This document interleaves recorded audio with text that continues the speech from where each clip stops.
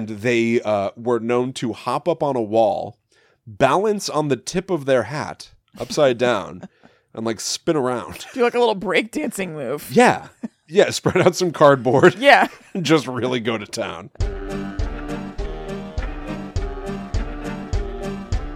Hello, welcome to Guide to the Unknown. I'm Kristen. And I'm her little brother, William. And this week we are digging into some Irish folklore. That's right. And Irish horror stuff. Timely. Yep. It was St. Patrick's Day last week. Correct. Maybe slightly late. But for us, it's always timely because we're so Irish. Very Irish. We carry that with us. That's true. Sláinte. Can't get away from it. Uh-huh. Our father was 100% Irish. Yep. Meaning that we are somewhere around 80, I think. Yeah, I and think our mom's mom, predominantly Irish. Yeah, I think our mom is like 90% Irish or something. And even carrying down on into future generations, I do believe that baby Zoe is just over the 50% mark. Mm-hmm. Irish. Yeah. Quite Irish. Yes. If you couldn't tell by our pallor, or I should say my pallor. Will's what they call black Irish, where you have dark hair and you're able to tan somewhat. Oh, I don't know how true that is. You get some color. Like, yeah, to say tan might be an exaggeration. If I am tan compared to you, if that's what you mean. Well, the study of contrast that is us. No, but you are able to get a little bit of color. It's not like tan, but very little bit. Yeah, but I don't at all. I am. Well, you also take care of your skin better.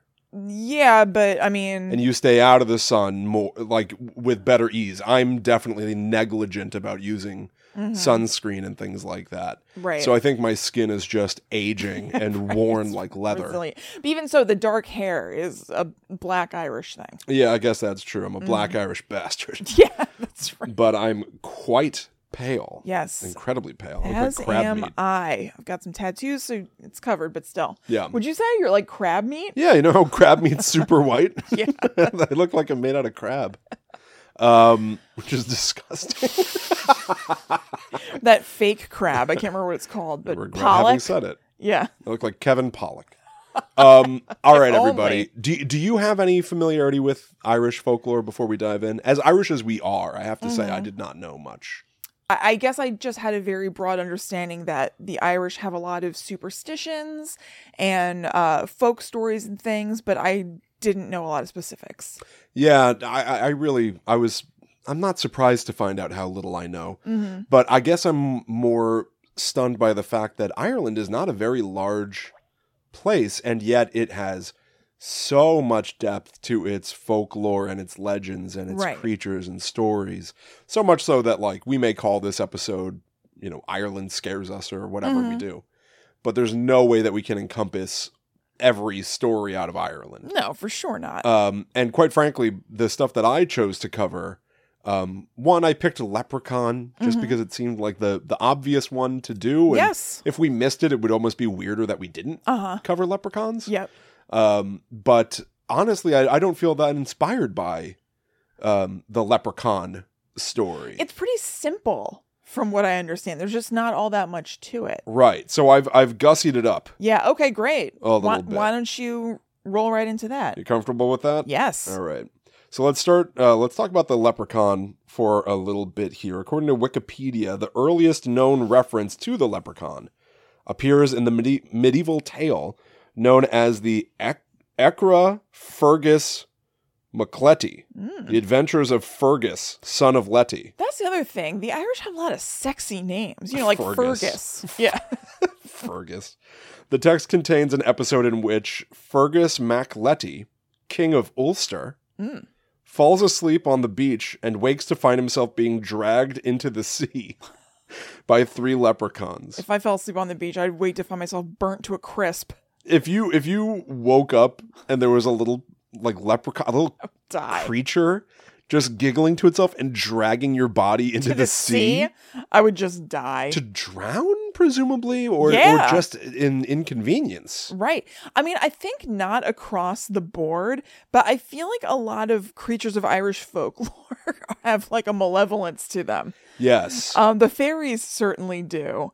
And there's a lot of like dragging people into holes, into the sea. They're just like trying to kidnap you or kill you. Well, there's a person sleeping and there's a hole nearby. Right. what else am I supposed to do? Yeah, I'm going to drag them into it. Drag this person into that hole. Yeah.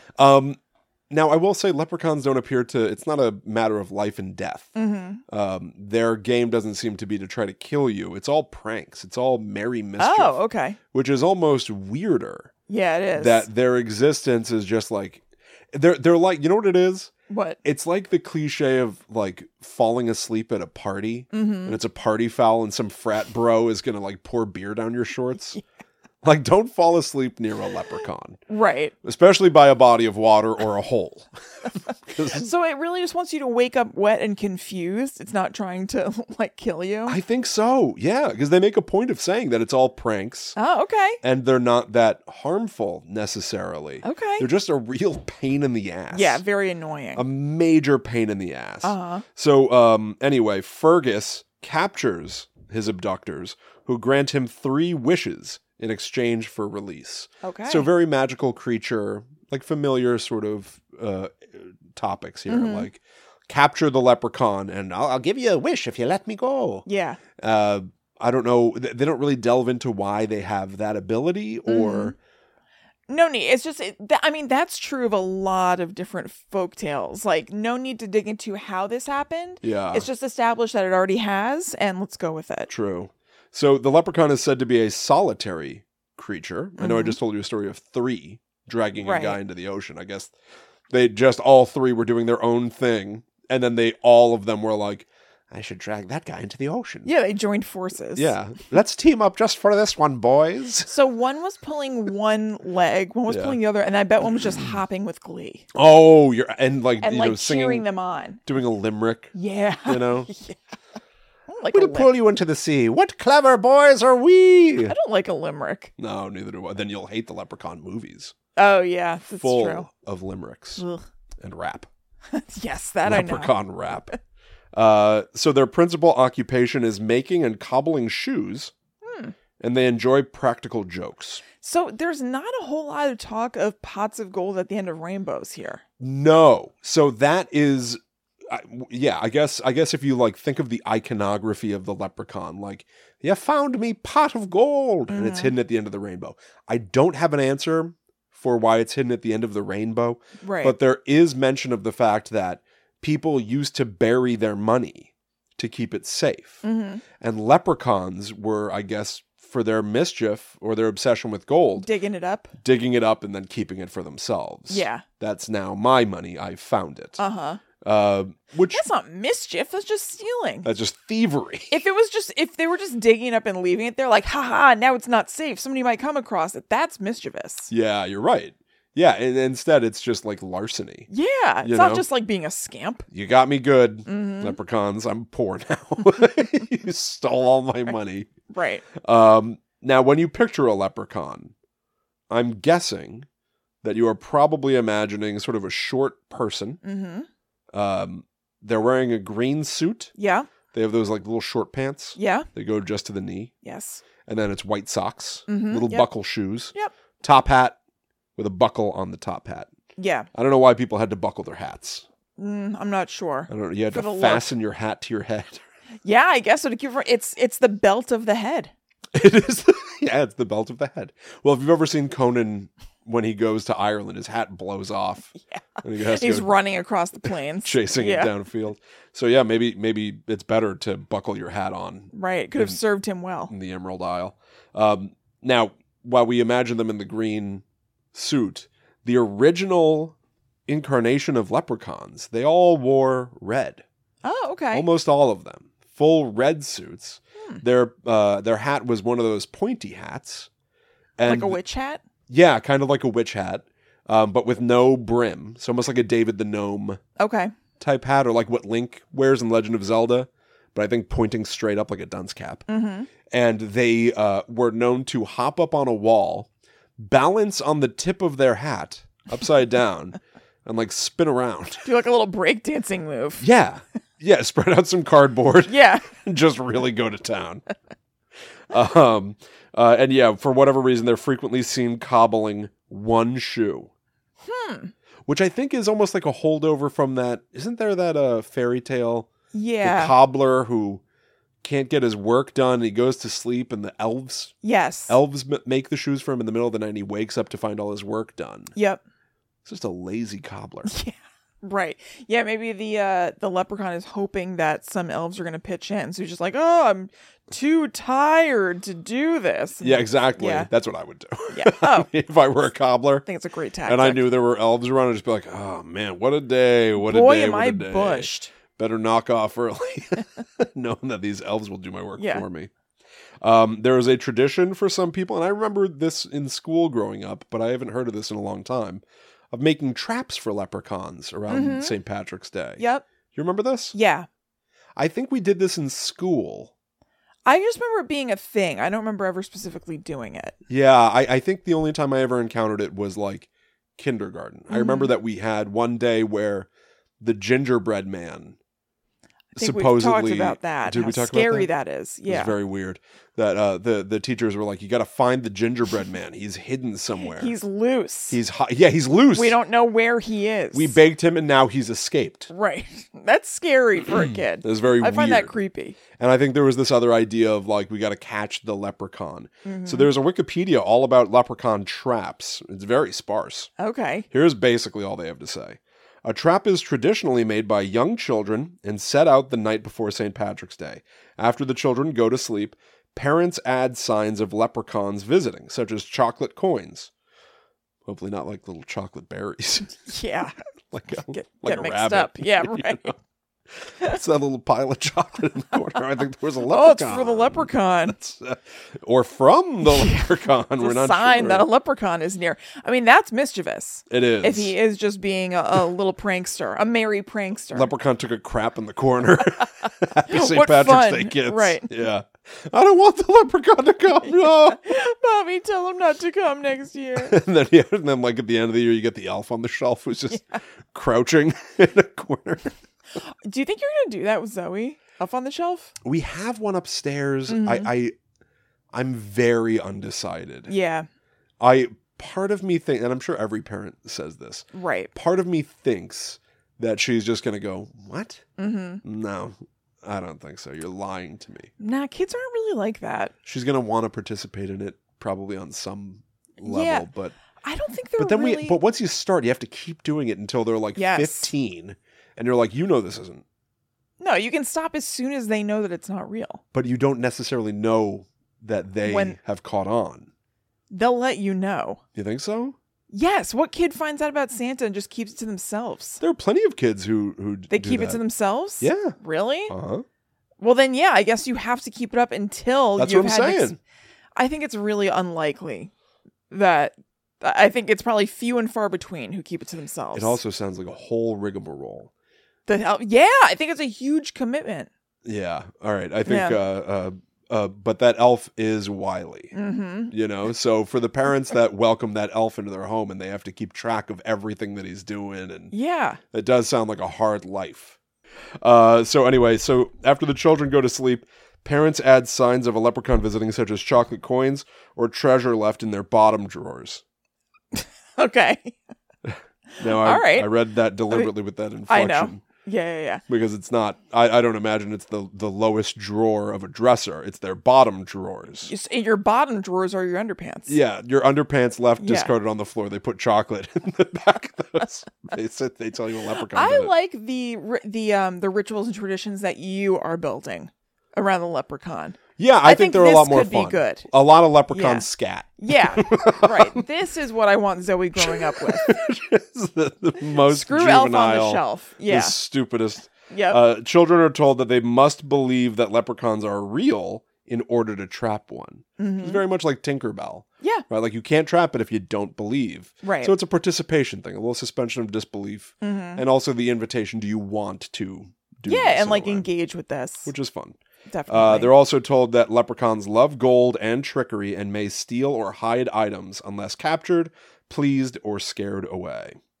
Now, I did find a couple of creatures that might be related to the leprechaun. One of them is called the Clurichon. Okay. I guess leprechaun, Clurichon? Yeah, they must be... CH? They have the same kind of base. Yeah, the Clurichon, I believe, is essentially a leprechaun that haunts breweries, pubs, and wine cellars. And is mostly just a leprechaun on a drinking spree. Nice. It says. So that turns it into an entirely different creature, a drunk leprechaun. Oh, man. You know? I know a little something about that. I think I was a Curricon for a long time. Transformed. Yeah.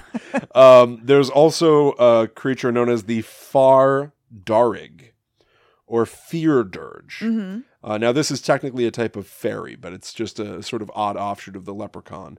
And also they say that the leprechaun is considered a fairy to some. Yeah, I think that a fairy, to a degree, is kind of any, like, basically supernatural creature that is small.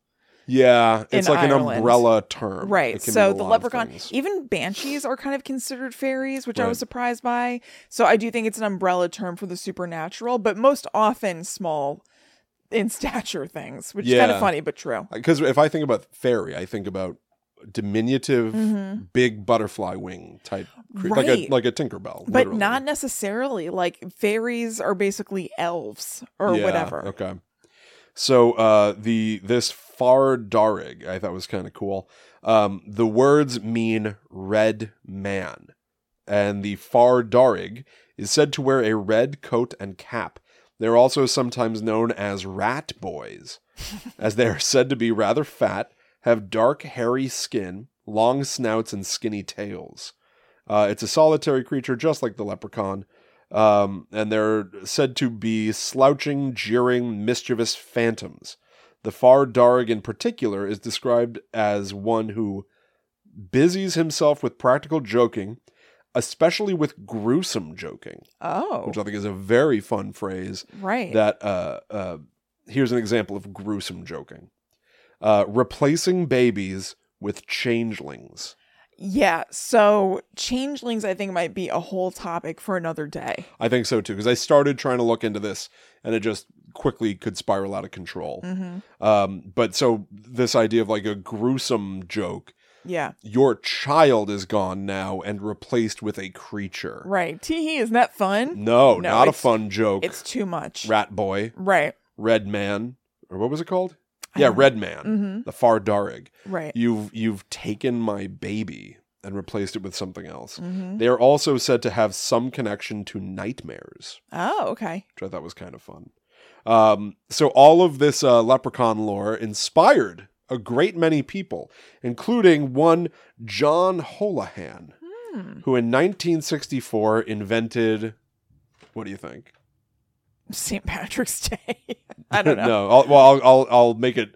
I'll give you a hint. Okay. It gives it all away. He was at the grocery store, and he thought to Lucky himself, Charms. "What if I combine Cheerios with circus peanuts?" Circus peanuts? Is that what circus peanuts taste like? Marshmallows? Is that what they are? I have no idea. I love Lucky Charms marshmallows. Yeah, they're called. Man, what were they called? They're called like Martmellows or something. Like they're not allowed to be called marshmallows. Really? Yeah, something like that. They're not, I mean, they're not really marshmallows anyway. That's what we call them and everything, or I guess not.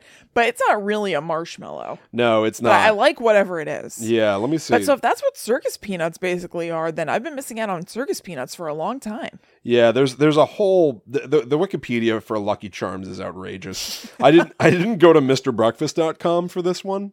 Oh, William, I'm sorry to hear that. You missed out. I guess I could. Yeah. Hold on a second, Yeah, let's find out. Mr. Breakfast. So that's a source that we used a long time ago for something. I can't remember what it was. We were talking about Halloween-themed food. Yes, that's right. It was like spooky food or something. It would make sense that you get to revisit Mr. Breakfast because I got to revisit a beloved source from an early episode. I think that for Banshees, I used an Irish wedding ring website. Yes, it's CelticWeddingRings.com. And I got to revisit CelticWeddingRings.com for this. Perfect. My favorite site for Guides to Unknown research. That's great. Mm-hmm. So Lucky Charms was the first cereal to include marshmallow pieces. The first pieces were pink hearts, yellow moons, orange stars, and green clovers. They're magically delicious is the famous slogan attached to the Lucky Charms cereal. The phrase, "They're always after me, Lucky Charms," runs a distant second following any verbal listing of the marshmallows in the cereal. So pink hearts, yellow moons, orange stars, green clovers, and blue moons, pots of gold and rainbows. Yeah. And me, red balloons. Whatever it was. There's like a whole rhyme. Yeah. So yeah, Mr. Breakfast has an extensive page. Oh, as they should. Do you like Lucky Charms? Oh, they're great. Mm-hmm. They're great. The marshmallows are basically, I feel like they are similar to that dehydrated astronaut ice cream. Yeah, you know what? Which I also like. I mean, I haven't had that in like 20 years, but I know that I used to like. You're absolutely right about that. But I will say astronaut ice cream, I think, is terrible. Oh, really? Yeah. I like it. I wish it was in more flavors than Neapolitan. When you go to the museum, that's all they usually have. You're right. That is weird. So the pieces of marshmallow, I just looked it up, are called marshmallow bits, which then they merged. They created a little portmanteau. Marbits. Oh, ew. That's what those are called. Huh. Which Marbits sounds like some sort of like chemical runoff. Yeah, Marbits. Marbits. That doesn't sound appealing. You know, like that's something that like that's like a small chemical that's like in your shampoo or something. Right. You know, that doesn't sound like something edible and scrumptious and delicious that you keep to yourself. Yes.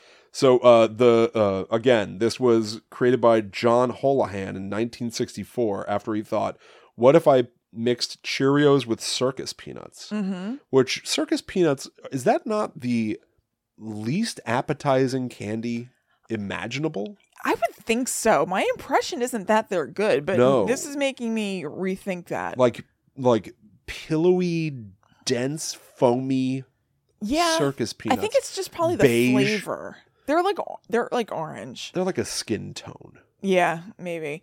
I think it's just the flavor that's bad. I imagine that the texture could be okay, but meh. It's also weird to have like a candy peanut.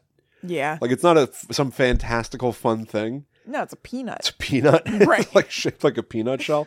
Anyway, the leprechaun himself is known as Lucky the Leprechaun, sometimes also known as Sir Charms. I think they retired that one pretty early. Alias Sir Charms. I have never heard that before. Arrivederci, Sir Charms. He was briefly replaced by a different mascot named Waldo the Wizard. What? Yeah. When? Very briefly and only in New England. When? I mean, were we alive? Because we lived in New England. I mean... Should I be remembering Waldo the Wizard? Maybe it was exactly when we moved to Missouri. And then back again. Let's see. So... In 1975... Okay. No, so we were not alive. We just weren't born yet. It was 11 years after the cereal was created. In 1975, Lucky the Leprechaun was briefly replaced by Waldo the Wizard in New England, while Lucky remained the mascot in the rest of the United States, which is confusing. How strange. Like an East Coast, West Coast war. Yeah. Between Waldo the Wizard and Lucky the Leprechaun. Yeah, Sir Charms. Waldo the Wizard was Biggie and Lucky the Leprechaun was Tupac. That's right. Envisioned as a forgetful wizard who was kind to children, Waldo initially prevailed in market tests. However, Walter's creator Alan Snedeker suspects that he sealed Waldo's fate by working on TV ads that portrayed a nicer version of Lucky. So hold on. Wait a minute. Are we saying that Lucky was not nice? Yeah, you're right. Does that mean that him being nice to children was such a departure? Is that weird? Yes, it's definitely weird. Okay, hold on a second. So the cereal, okay.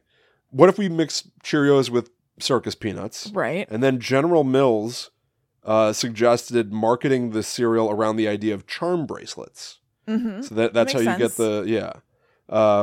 so Lucky Charms.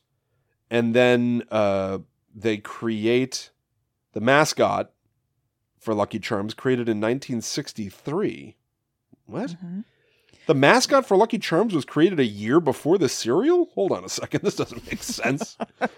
Wikipedia, pull it together. Or do you think that they came up with a great mascot and they were like, now we just got to find the cereal to match. Yeah. I don't know. Maybe it just, I have no idea. It's a lot like falling in love. You got to have the mascot and the cereal and it forms a perfect union. Right. That's like a madman, an ad man. Yeah. In the 60s trying to create Lucky Charms. Yes. Beautiful little bits. We call them Marbits. Marbits. So he was created in 1963. I see nothing here about him being unkind to children. And yet it does say that Waldo the Wizard was kicked to the wayside because of nicer portrayals of Lucky. Well, you know, I like the idea of a mascot that's like, eat it, you little brat. You're going to eat Marbits and you're going to love them. Shove them in. Yeah. Now. So, the Leprechaun influenced the cereal, and then the cereal influenced Mark Jones. Leprechaun. Okay. No, it did. Mark Jones, the writer and director of Leprechaun, the movie. Nice. So he desired to make a film. He decided that a low-budget horror film was the best opportunity. Mark Jones was inspired by the Lucky Charms commercials to create a leprechaun character. So maybe he was mean if it ended up inspiring a horror movie? The original commercial for the Lucky Charms breakfast cereal was like a child in bed. It's still dark out. The sun hasn't risen yet. And then just a pair of red eyes open from under the kid's bed. Yeah. And you just hear a voice go, "Get up, you little shit. It's breakfast time." And then a young Mark Jones at home is like, "Ah, no." But wait. Methinks I sense an opportunity. I think a fortune I shall build off of this very idea. Jones was further... his twist was to turn the character into an antagonist. He was further influenced by the film Critters, which featured a small antagonist. Oh, so he was bug. We can take a little guy. Jones brought the concept to Trimark, who were looking to get into film distribution. It became the first film produced in-house by Trimark to be theatrically released. In an interview, Jones said that he began writing the script in 1985, spent a long time developing the leprechaun character, which he initially envisioned as a, quote, horrible, murderous creature. But became He is, but he became more comedic and a more developed character before filming began. Played by Warwick Davies, of course. Now, that movie went on to, spawn a franchise. There are, to this day, 8 Leprechaun movies. Wow. How many years do you think it's been since there was a Leprechaun movie? I know exactly how many years. How many? How many years do you think it's been? 15? No. Way off the mark. Okay. Like, way off the mark. 4. Oh, okay. Yeah. So we've got the first 3 Leprechaun movies. Then it starts getting deliberately even more silly, because Leprechaun's already a silly concept. Mm-hmm. Leprechaun 4, In Space. Oh, Then man. 5 is Leprechaun in the Hood. 6 is Leprechaun Back to the Hood. THA, by the way. Back to the Hood. I had no doubt. That's the end of Warwick Davies. Mm-hmm. He's done after, the 6th movie. Then, just a few years ago, they made Leprechaun Origins. Oh. Where Hornswoggle from the WWE World Wrestling Enterprise? Something like that. Takes over the character, but instead of because Warwick Davies played him with this the silly, a classic, the little Irish voice, and he would do little limericks. Mm-hmm. You best not be taking me gold. Right. A lot of that kind of thing. In Leprechaun Origins, he's like an animalistic troll. Oh. Almost. Does not talk. Huh. But then, in 2018, Leprechaun Returns is a direct sequel to the original Leprechaun movie. What the hell's going on? Did this happen It's a before requel. Halloween? Same year.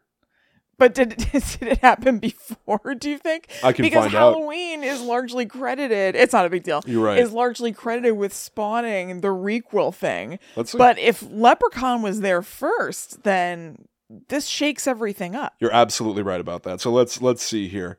It came. Oh, it's going to be hard for it to have come out first.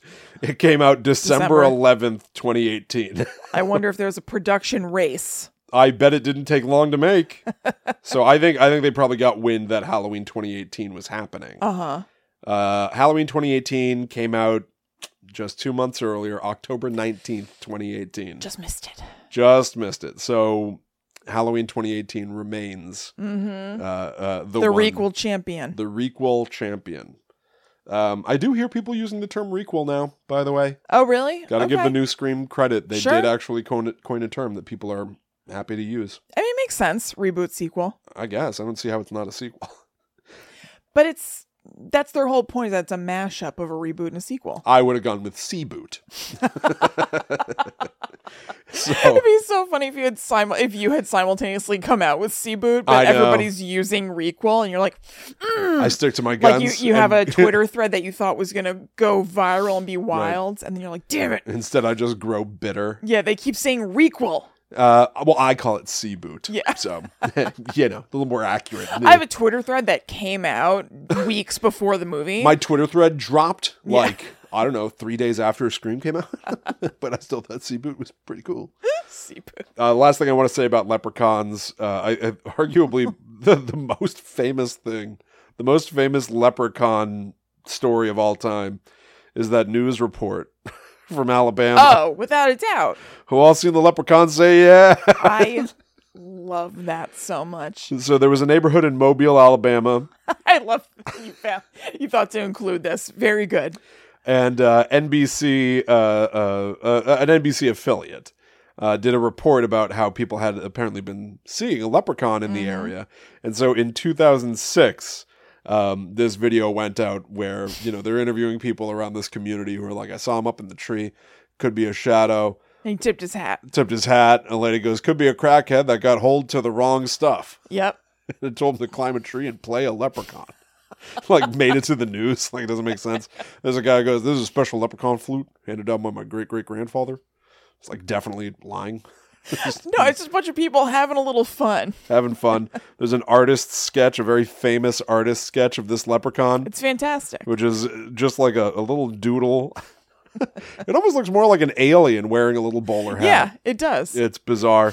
Anyway, on Wikipedia, they make a point of saying that as of 2018, so nobody's updated this Wikipedia in a while, the video has over 28 million views. Well deserved. It's really one of, it was in an original viral video where it was on this old site called eBaum's World. Before there was YouTube or anything. Very true. Every single one of those million views is deserved because this is an iconic video. Deserved, earned. We applaud them. Oh, yeah. But this is also on Wikipedia that I thought was strange. There's an entry, it says, the Bob and Don Show. It's just like two radio guys show. In Dallas, they conducted a field investigation in 2014. So this would be 8 years later, interviewing locals about their memories of the incident. So if you take that news report at face value, they're saying they saw a leprechaun. Right. And we all laughed at the video. Yes. But these guys actually tried to find out if this was... And so numerous witnesses identified the Crichton leprechaun as a local townsperson named Sean, who was a dwarf. The interviewers were brought to meet the man, who recounted the story as a prank played on the local community in which he dressed in a leprechaun suit and climbed a tree while his friends alerted others about the leprechaun sighting. Oh, so there is some validity to the story? So this guy named Sean, I guess. Yeah, who has dwarfism. Yeah, dressed up like a leprechaun to prank the community. Oh, and it worked. And then it took off, I guess? I don't know. They must have been thrilled then. Right. What a payoff for Sean. I know, and what a payoff for this show, the Bob and Don. Yeah, you're right. Bob and Dan? They got to the bottom of it. The Bob and Dan show. Yeah, they got to the bottom of it, but I've never heard of that before. No, I had no idea. Part of the problem probably is that nobody really wants to know. No, I don't. I wish I didn't know. Oh, really? Do you wish I hadn't told you this just now? No, it's fine. I don't care. Everybody likes to just think that this was just like some wacky... Yeah, just an oddity. Just an oddity, just like a bizarro story. But no, evidently there might actually be an answer. Right. To what the leprechaun thing was all about. I have no idea. We're so lucky.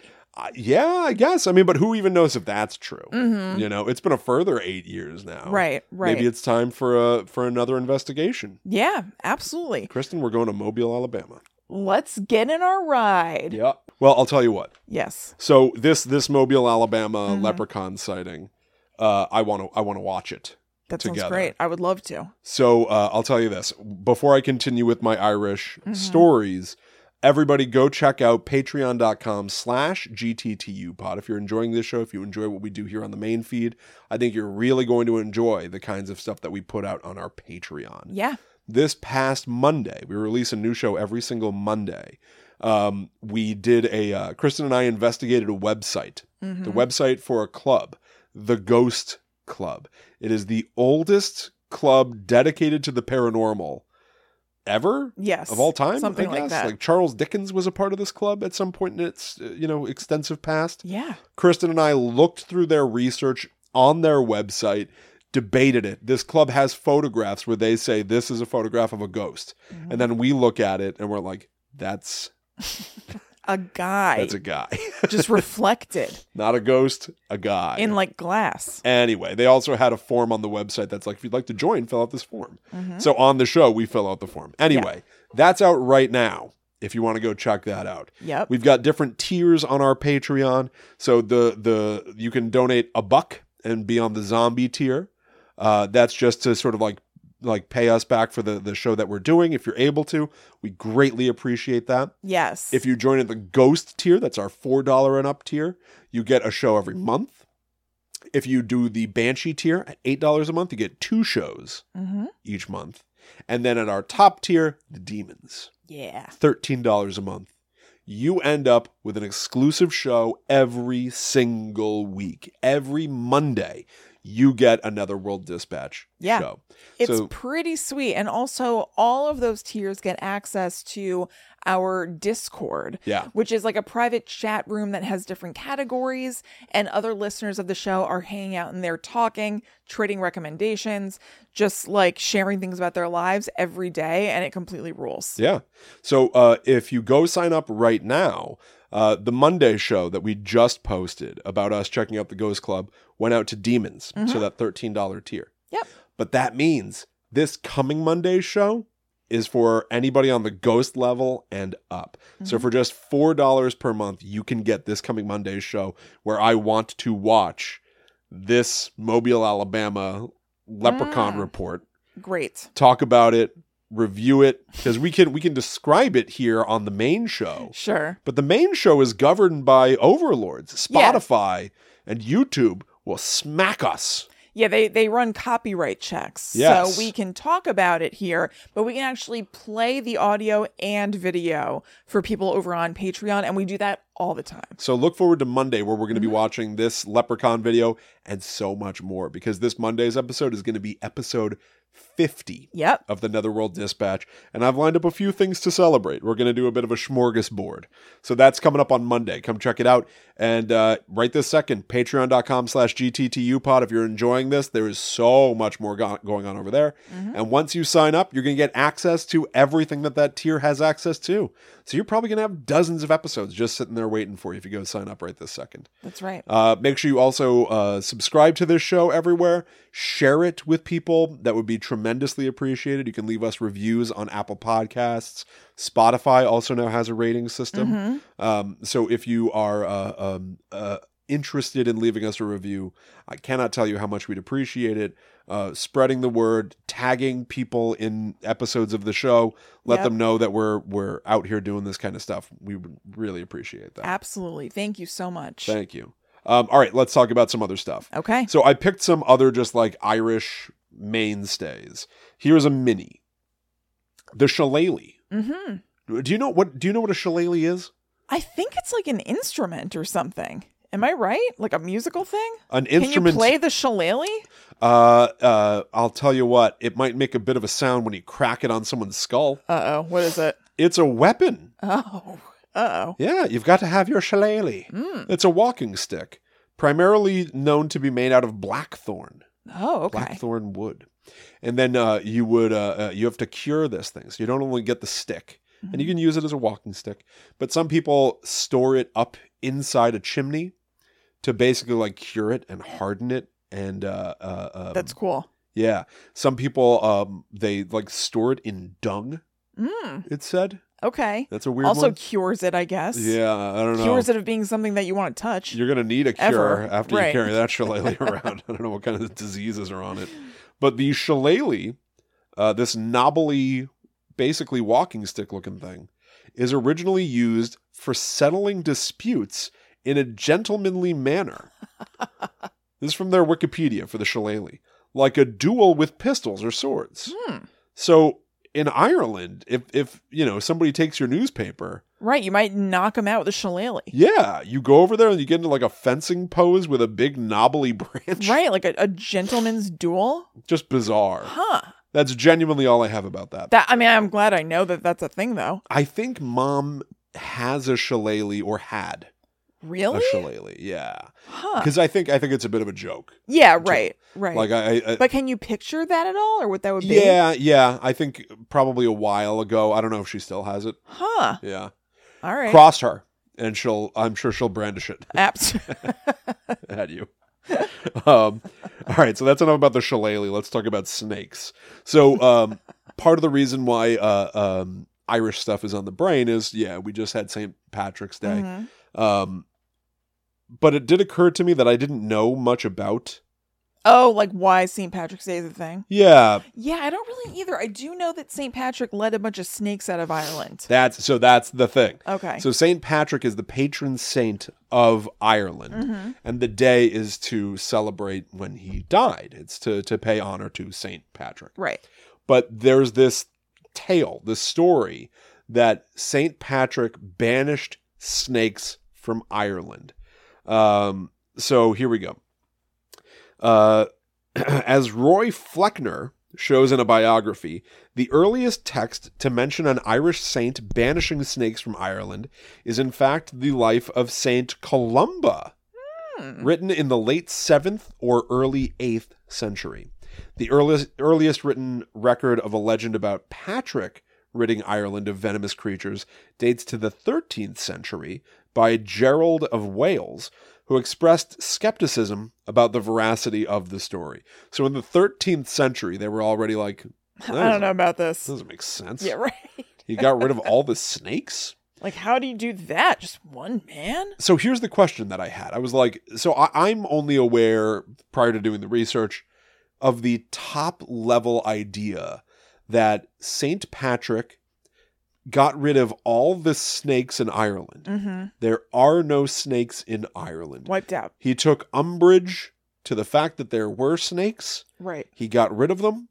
And to this day, there are no snakes in Ireland. Mm-hmm. And that feels weird to me. There's no way. How is it possible there are snakes that there's in not Ireland. a snake somewhere There's in one. Ireland? Now, I cannot prove to you, of course, that, I'm sure somebody brought a snake in as a pet or one stowed away in a ship or something like arachnophobia. Right. By the way, we should cover arachnophobia soon. Yeah. No? Okay. Do you have arachnophobia? I don't like them, but I've heard that movie is great. I don't know why, but I've had a hankering for that for a while. Anyway, so is it because of that scary news about spiders that are going to be dropping from the sky? Oh, that is a bummer. The Joro spider? That's the Joro spider. I'm hoping that just doesn't come to fruition. Like, there was a lot of news about murder hornets last year. I don't think I saw a one. Yeah, I don't think I saw a murder hornet. I did see a bunch of lanternflies. Me too. Moth? A ton. No, lantern. Fly? Well, maybe both, but definitely lanternflies. We've got a ton of them here. Definitely. But this Joro spider, they say, can parachute using its webs to travel on the wind. It's so disgusting. Imagine just walking outside and then feeling something in your hair. If this turns out to really be a thing, like, I will not be going outside without, like, an umbrella, I'm not playing around. I don't care what I look like. I'm not having a spider that's using its web as a parachute landing on my face outside. I think, honestly, if they come around in big numbers, maybe it'll just desensitize us all to spiders. I can't imagine. If you're like, maybe, look, but I can't imagine. People will be like, look, there goes a Joro floating on the breeze. Make a wish. Maybe. Plant a kiss on your sweetie if you get a Joro spider in your face. That would be great. It means good luck. I'd be happy to hear it, but blah. So here's the truth of St. Patrick chasing the snakes out of Ireland. So he didn't have to banish snakes from Ireland. There are no snakes in Ireland. Right. I just Googled to see if that's a thing, and it's not. And there never were. Right. Something about the climate isn't hospitable to them. No. The climate in Ireland is quite cold. Mm-hmm. And hearkening back to the Ice Age, it was just a place that snakes would not want. Did I say spiders? I got spiders on the brain now. Right. He banished snakes, supposedly, but there never were snakes. It was too cold. They are cold-blooded creatures. They cannot live in Ireland. Right. So therefore, evolution sort of dictates if there ever were snakes, they probably died or migrated the hell out of there to warmer climates. So no need for St. Patrick or anybody else to banish snakes from Ireland. There never were any. Right. Now, that does not, again, prevent some moody teens from begging their parents to buy them a snake. Yeah, of course. And then having it as a pet and then getting bored and letting the snake go or something. Oh my God. Like that, you know? Taking it to the park for a picnic and then it just slithers off into the brush. But yeah, never happened. So here's a quote. "At no time has there ever been any suggestion of snakes in Ireland, so there was nothing for St. Patrick to banish," says naturalist Nigel Monaghan, keeper of natural history at the National Museum of Ireland in Dublin, who has searched extensively through Irish fossil collections and records. So I thought that was kind of cool. Yeah, that is neat. I looked up something kind of fun because I wanted to have just... I got obsessed with this idea of, like, I didn't want to just cover broad strokes Ireland stuff. I wanted to get some, like, nitty-gritty... What are, like, the stories that people tell each other? You know? So I started trying to look around for Irish urban legends. Yeah. I specifically wanted literal urban legends, tales that people probably tell each other, stories. I wanted to hear what kind of stories get told. Not just, there's a leprechaun. Yeah. I want a narrative. Right. So it was kind of hard to find because a lot of people misuse the term urban legend. But I did get this. It's close to what I was looking for. And it caught my eye as something cool. But it is... sort of falls flat, but it's also just so weird. It has more potential than it just doesn't live up to. All right. So here's a legend. This comes to us from darkhorrortales.blogspot.com. The legend of Mrs. Don't Come Running. I mean, that's a sweet name. Isn't that a good name? What does that mean? So that is part of what caught my eye because it just sounds like a boogeyman. Yes. It's a creature. It kind of sounds like something that would be in Scary Stories to Tell in the Dark. Mrs. Don't Come Running. You're absolutely right. Yeah, there's a quality in those stories of being like, what is it? Like not the jingly man. The jangly man. Jangly man. Me tie doty walker. Yes. That's what it was. In Scary Stories to Tell in the Dark, me tie doty walker. Like weird mouthful things that you can't quite understand. Yeah, like, what the hell does that mean? So this is the story of Mrs. Don't Come Running. And I'm reading verbatim from darkhorrortales.blogspot.com. Cool. You know how in family movies, whenever a kid scrapes his or her knee, the mother comes and makes a big fuss? Her whole world falls apart, and at that moment she drops everything she's doing, especially something career-related, and runs to her child to make sure he or she is all right. Kids who watch these movies put that pressure on their parents then. Why can't you be like that, Mom? They'll ask. Why don't you drop everything when you see me fall and kiss my boo-boos away? I guess some parents agree to that, while others may counter with, well, what were you doing running around in the play area anyway? Why were you standing in front of the swings when you know kids were on them? Why were you climbing up the slide when you know you're supposed to, slide down it instead of climbing up? Yeah, you little idiot. In any case, the parents feel pressured to live up to their kids' expectations. But the question is, how do you discipline them? By sharing a scary story, of course.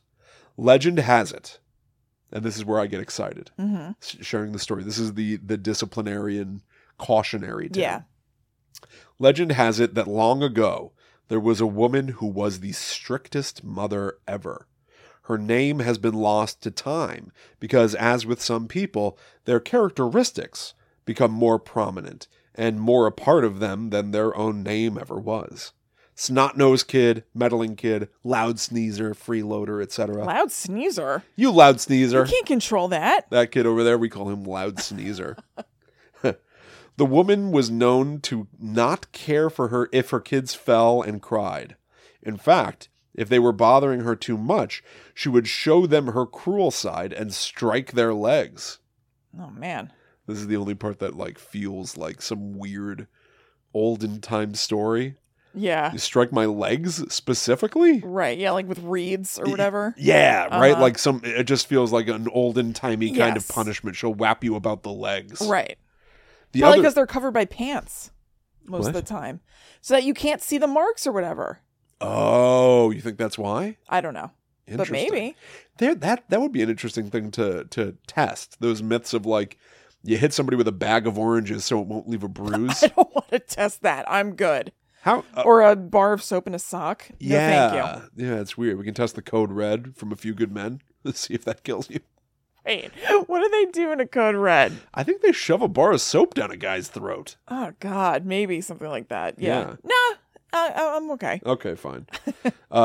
The other kids and parents must have noticed her callous behavior in the playground and how she was treating her kids. But instead of doing anything about it or reporting her, there was a protection. If there was a protection law for children at that time, even, instead of all that, they gave her a nickname. Mrs. Don't Come Running. Yeah, don't come running if you fell down while playing. Don't come running if you hit your head. Don't come running if you're climbing a wall and fell on your back. Don't come running at all. The woman's tale is used as a warning to any kid who is playing rough in a playground. If you fall down, don't come running. Now, but yeah, this is the issue.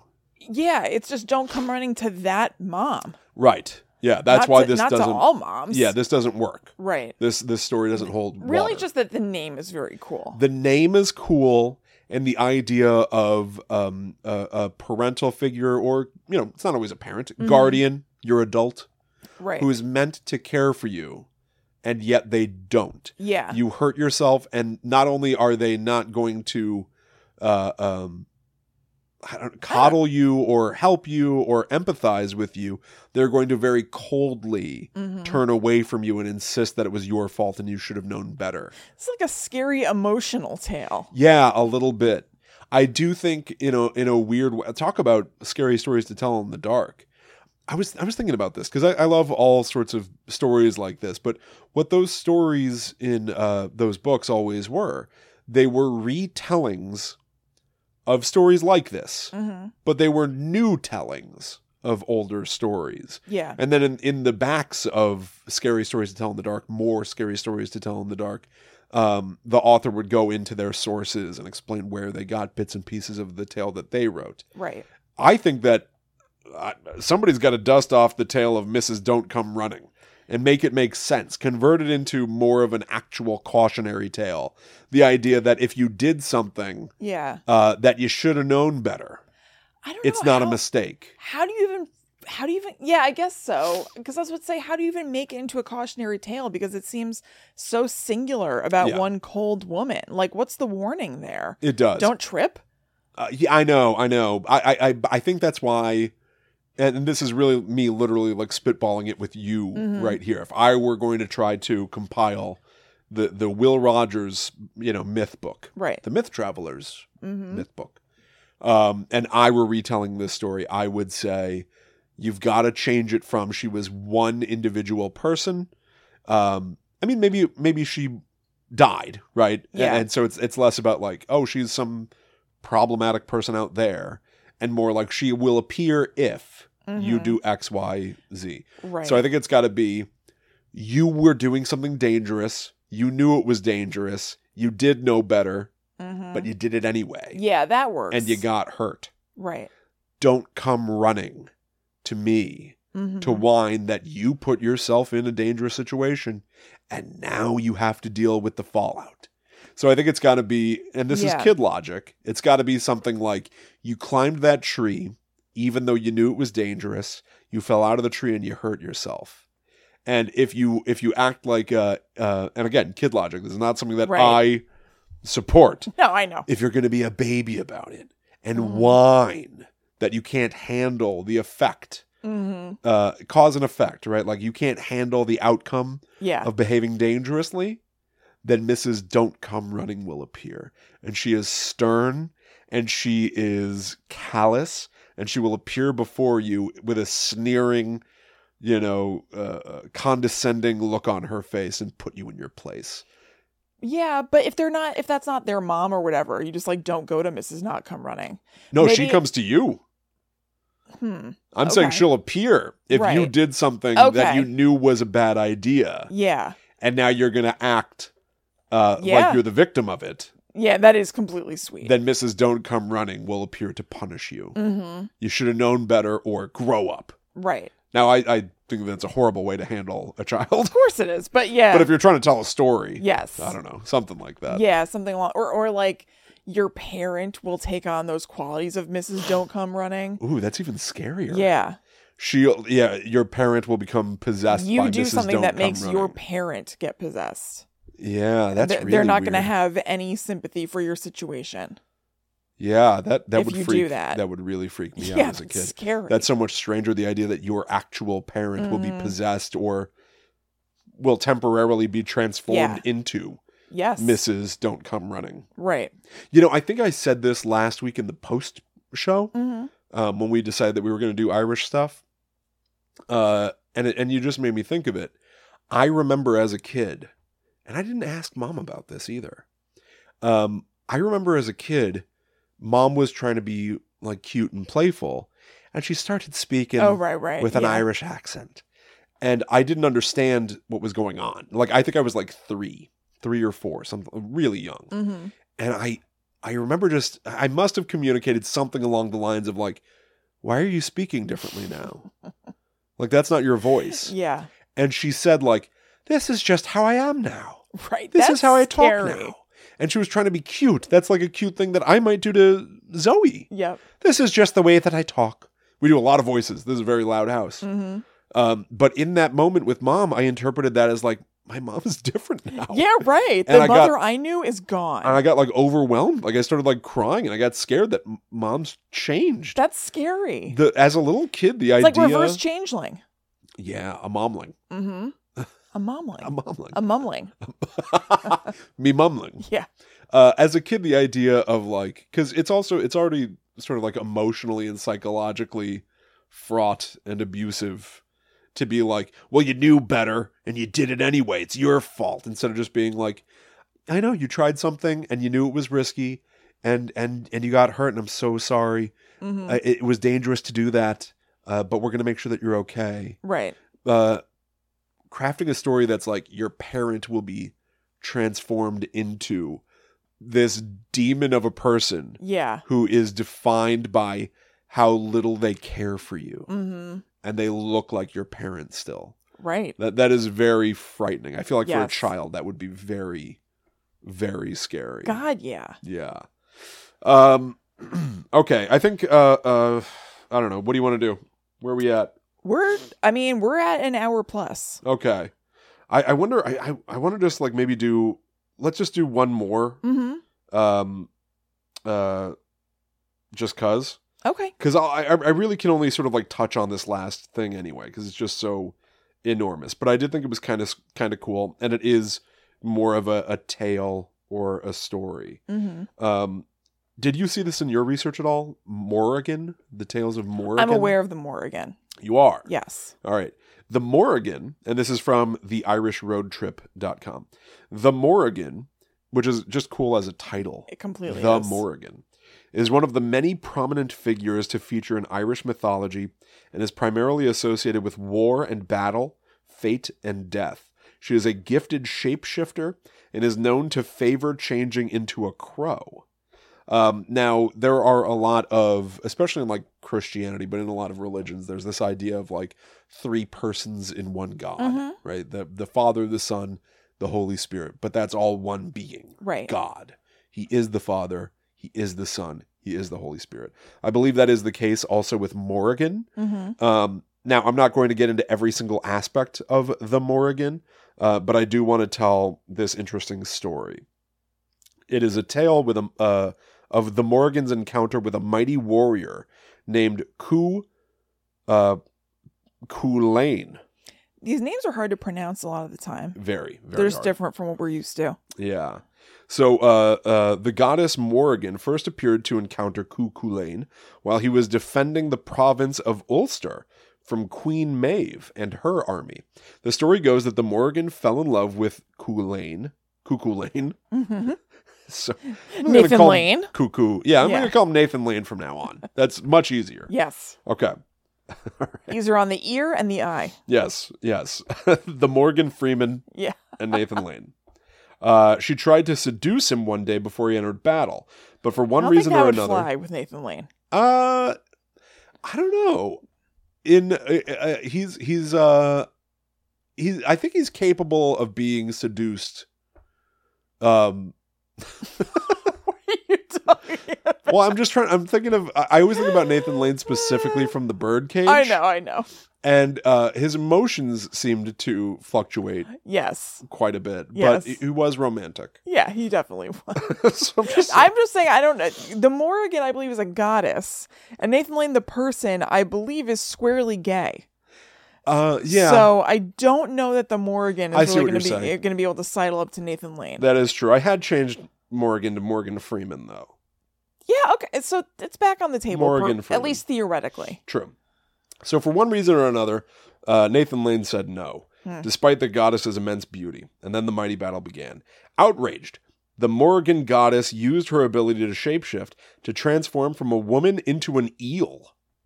This allowed her to swim up to Cuckoo Lane as he made his way through a fjord, and she tripped him. He punched at the eel and managed to hurt it, though just temporarily, and then it managed to transform itself into a huge wolf.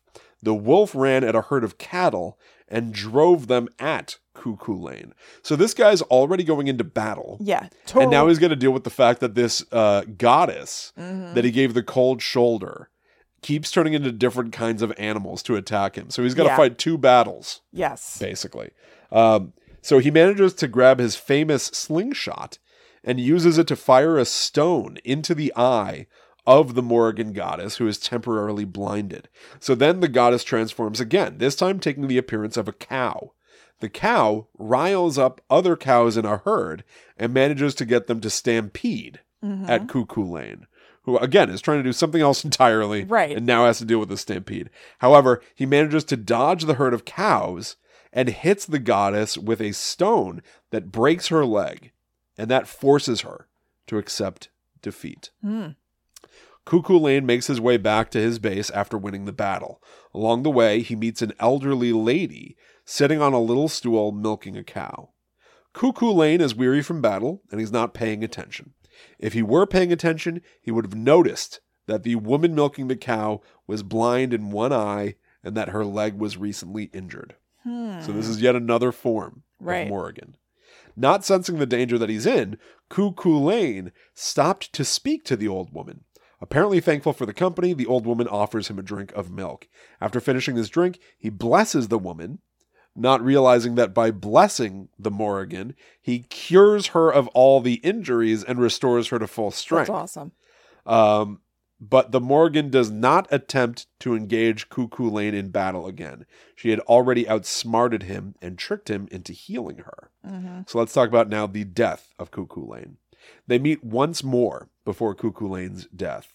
Cuckoo Lane is en route to another great battle when he encounters a woman scrubbing battle armor covered in blood. This was supposedly a very bad omen before going into a battle. Similar to like a banshee. Right. I think that this was like an omen of death, seeing somebody scrubbing blood. Cuckoo Lane passed the woman and continued to fight the enemy. In that battle, he's mortally wounded, and I thought this was awesome.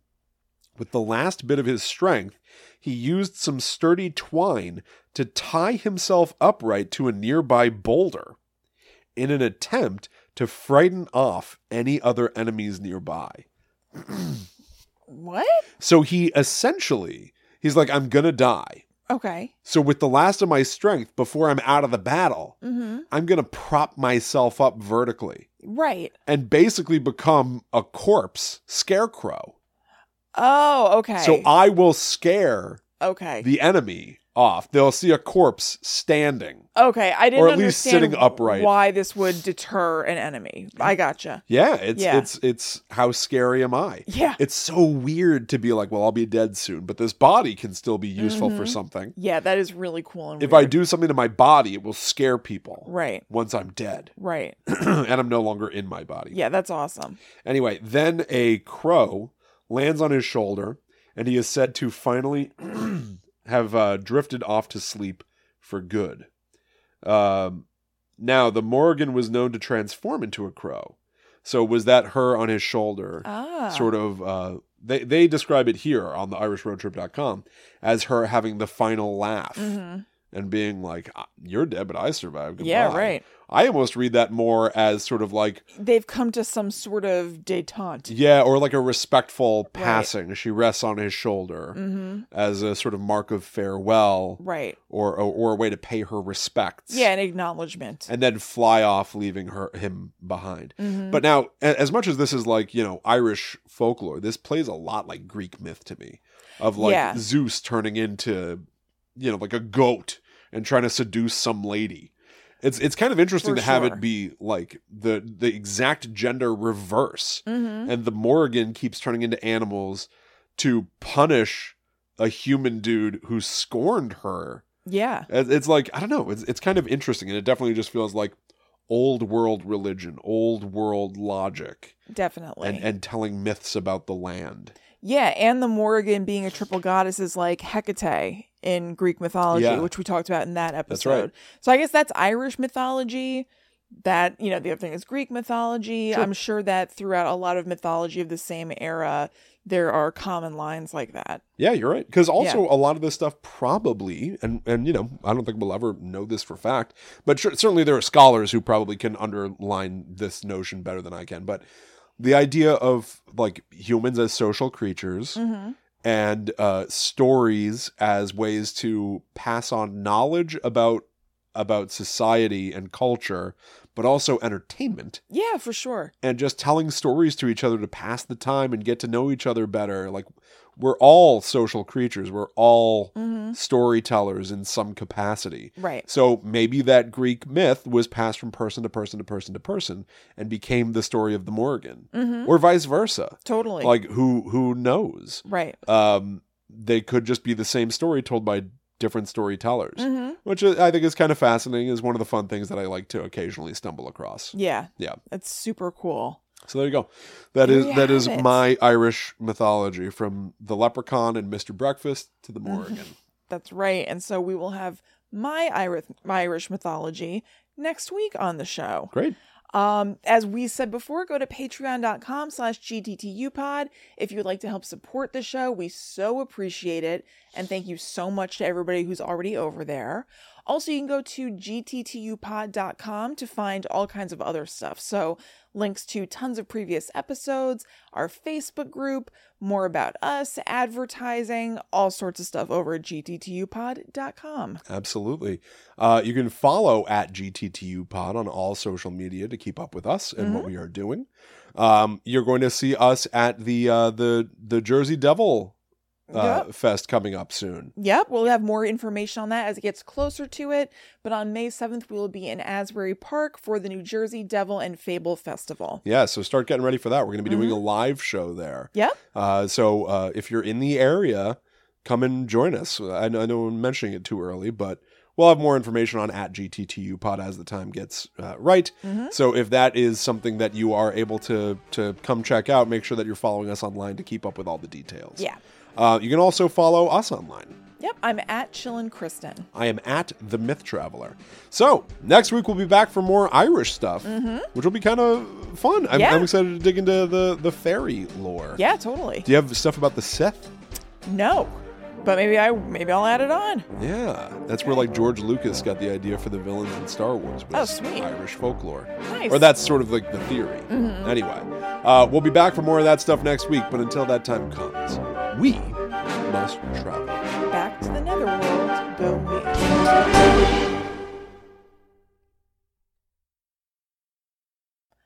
We'll have to take a ferry path to the netherworld, which I will tell you about next week. Oh, okay. I thought you were just making something up. Nope, that's a thing. Ferry paths and ferry roads. Really? Yep.